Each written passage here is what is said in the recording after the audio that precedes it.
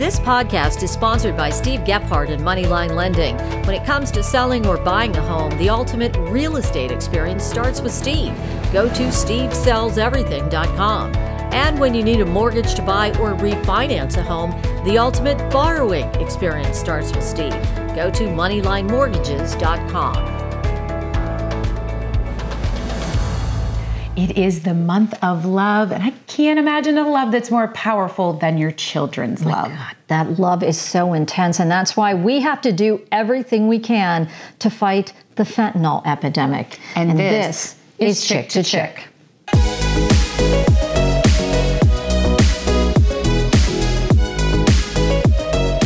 You said it best, that love we have for our kids, it is so intense. And there's something going on in this country that is so disturbing. There is a fentanyl epidemic. It is a deadly epidemic, and it's affecting our kids. In fact, the DEA said that fentanyl is the single deadliest drug threat our nation has ever encountered. Fentanyl, 50 to 100 times more powerful than morphine, and the fastest growing group to die from fentanyl. This really is disturbing. Teenagers, what is going on? It's sickening. It really is. It is sickening. So listen, we're going to cut to the chase because we really want to get some professional insight. So joining us today is Pennsylvania's State Trooper Kelly Smith. She is with the Community Affairs Officer. And Kelly, are you with the rest of us as an officer sitting back going, what is happening? It's jarring and it's alarming, and all we're hearing all of the time is someone dying from fentanyl. Mm-hmm.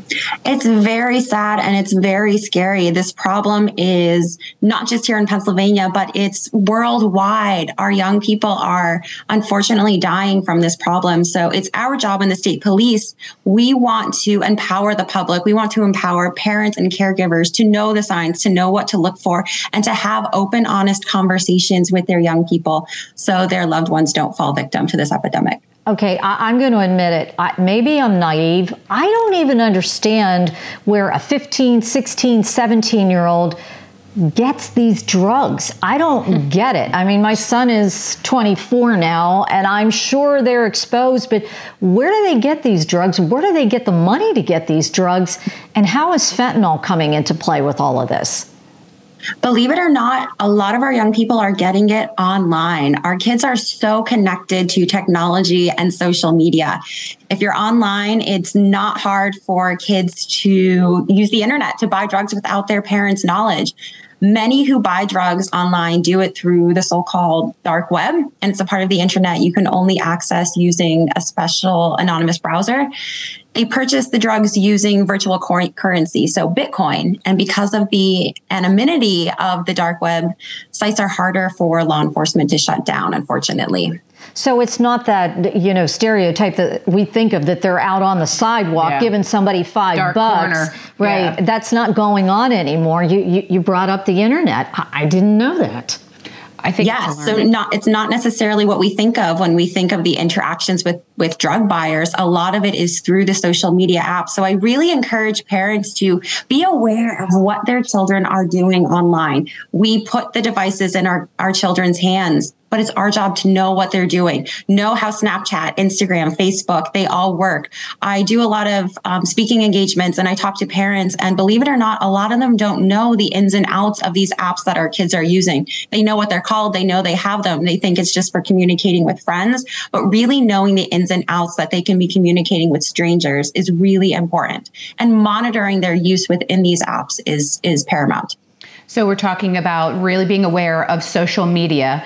Second is, if you suspect that your child is maybe, smoking pot or taking some pills, is there a way that you can, when you try to crack down on it, you take it from them, get it tested to see? I mean, this is what I'm hearing, is that you just don't even know that it's in there. It's kind of like it ends up in there. This is the part I don't understand. Yeah, so a lot of drugs that we're seeing right now are being mixed with fentanyl. We're seeing cocaine and heroin and methamphetamine being mixed with fentanyl. If you suspect that your child has drugs of any kind, even if you are not sure what it is, please do not touch it. Even the smallest milligram of fentanyl can be deadly. So please contact law enforcement as soon as possible. And I would like to note that vaping is really huge with our kids right now. I think some of the issue with vaping and e-cigarettes first became popular because it was deemed as the healthier choice over cigarettes. And now we realize that that isn't the case. But there's still some perception, especially with our kids, that it is. Many kids say that they'll never touch a cigarette, but they see nothing wrong with vaping. And it's on the market to appeal to young people. We're seeing all those fun, fruity flavors marketed to kids. And we're seeing CBD oil and hash oil and other drugs being mixed in with these e-cigarettes and vaping. So it's really important to know what our kids are doing, what they're putting in their bodies. And if we suspect anything, contact law enforcement. That's what we're here for. So I want to go back to something that you said. You said heroin, cocaine, meth. They're mixing the fentanyl in with those drugs. Why? Why is that even happening? Who's doing it? Where's it coming from? I wish we knew where it was coming from. It's coming from all over. Drugs are not what we think of from back in the 60s. Our drugs are mixed now with so many different things that you really have no idea what you're putting in your body when you consume a drug. Like I mentioned, cocaine and heroin and meth, they're not in their pure forms anymore because we're seeing other drugs mixed with it. So really, when you're taking something, you have no idea what's being consumed. So if your child or anyone around, you see that all of a sudden, they've collapsed and they have gone down. Obviously the first thing you do is contact 911. However, I've been hearing about how important it is to have Narcan as close to you as possible. Are we getting into a place where everybody should just be carrying Narcan just in case? How in the world do we help out someone who's automatically gone down from an overdose that they weren't suspecting? They took whatever it was, a med, and what can we do?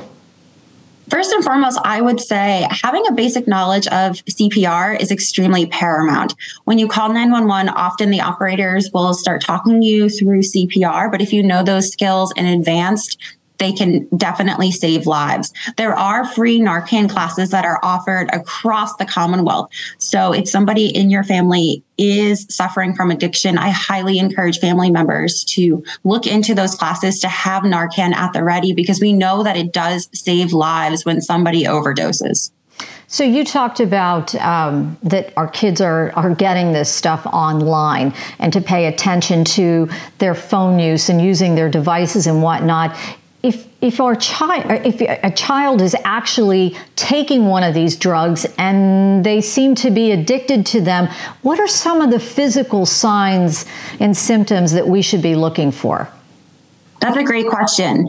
So some signs and symptoms, fentanyl specifically, can cause confusion, drowsiness, dizziness, nausea, vomiting. Their pupils will be different sizes. They might be cold and clammy to the touch. These are all stark contrasts from their normal appearance. So they're not normally drowsy all the time. They are not normally suffering from dizzy spells. So it's going to be a complete change in their behavior. And that's what parents and caregivers want to look for. Is there anything else that we should be looking for? Yes. So it's extremely important to monitor our children's behaviors. So oftentimes when somebody is suffering from addiction, their behaviors are going to dramatically change. Their friends group might change. They might be irritable, or they might withdraw completely. So noticing if their patterns of behavior change completely is extremely important. So you talked a little while ago about getting law enforcement involved, calling them if you suspect any drugs in the home or whatever. How do you walk the fine line of, I want my child to get help, but I don't want them to be in a place where now they could be, arrested or something happens. This is a kid and we're trying to help them, maybe scare them a little bit, but really just try to get them the help that they need to get off of the drugs? How do we implement a safe space so that they feel like law enforcement can be my friend? They can help me get out of this. And even for a parent who's very nervous about calling law enforcement because they don't want to get their kid in trouble. Absolutely. That's a very valid concern that parents have. And I implore all parents to know that we are here and we are here to help. We don't want to necessarily get a child in trouble. We want to stop the problem. And if that call to law enforcement means that we can have a conversation with your child, find out where they got it, who's selling it, that can stop other parents from going through the same situation that they are. That call can potentially save lives. And that's what I hope parents would understand, that calling us and getting us involved can help us get to the root of the matter and ultimately save other people from dying. You know, as I mentioned before, the DEA saying this is the single deadliest drug threat that our nation has ever seen. How big of a problem is this here in Pennsylvania?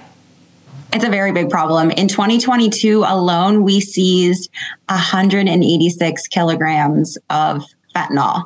So it's very, very real here in our state. I know a lot of times I hear from people that, well, that doesn't affect us here. We're in small town Pennsylvania. That problem is only in the big cities, but it's here. It truly is. And I really hope everybody takes this seriously, understanding the magnitude that this stuff is deadly. It only takes the smallest little milligram, 2 milligrams, which is the tip of a pencil point, and that can be deadly. So, you know, lastly, our officers are put in a position always to be in, like, anything is coming at you all, from a fist to a bullet to a car. Are you concerned, and are officers concerned about what could happen to them as they are constantly in this fentanyl fight? If you get around it, you accidentally touch it, you know, is that a concern now for our officers? Absolutely. When we walk into a house and there's drugs in plain sight, we have no idea what it is, and it can be deadly to us. And we have seen officers become exposed to fentanyl. We have seen officers die because of exposure. So yes, it is a genuine concern every time that we encounter drugs in plain sight. Absolutely. We also talked about Narcan before and having that readily available. You know, we hear the other perspective from EMTs who have this, and their comment and their concern is when you have it too readily available, people know, and they're going back to the same person who's overdosed 4 times, 5 times, 6 times, because their thought is, well, you know, they're going to come by with the Narcan. Is that a valid point too, that our EMTs are in this position? Just having that Narcan saves somebody's lives. Sometimes somebody isn't ready to get the necessary help that they need to stop their addiction. That's somebody's loved one, though. And when they're ready, we have to hope that they're going to take the step to get clean and sober. But until then, Narcan is a chemical that can continue to save their lives during an overdose. Kelly, thank you for coming on and chirping with us. It's a very difficult topic. You know, anything that we can do and say to save our children, save our loved ones, and you provided us with a lot of insight. Thank you so much. Thank you for having me. Thanks, Kelly.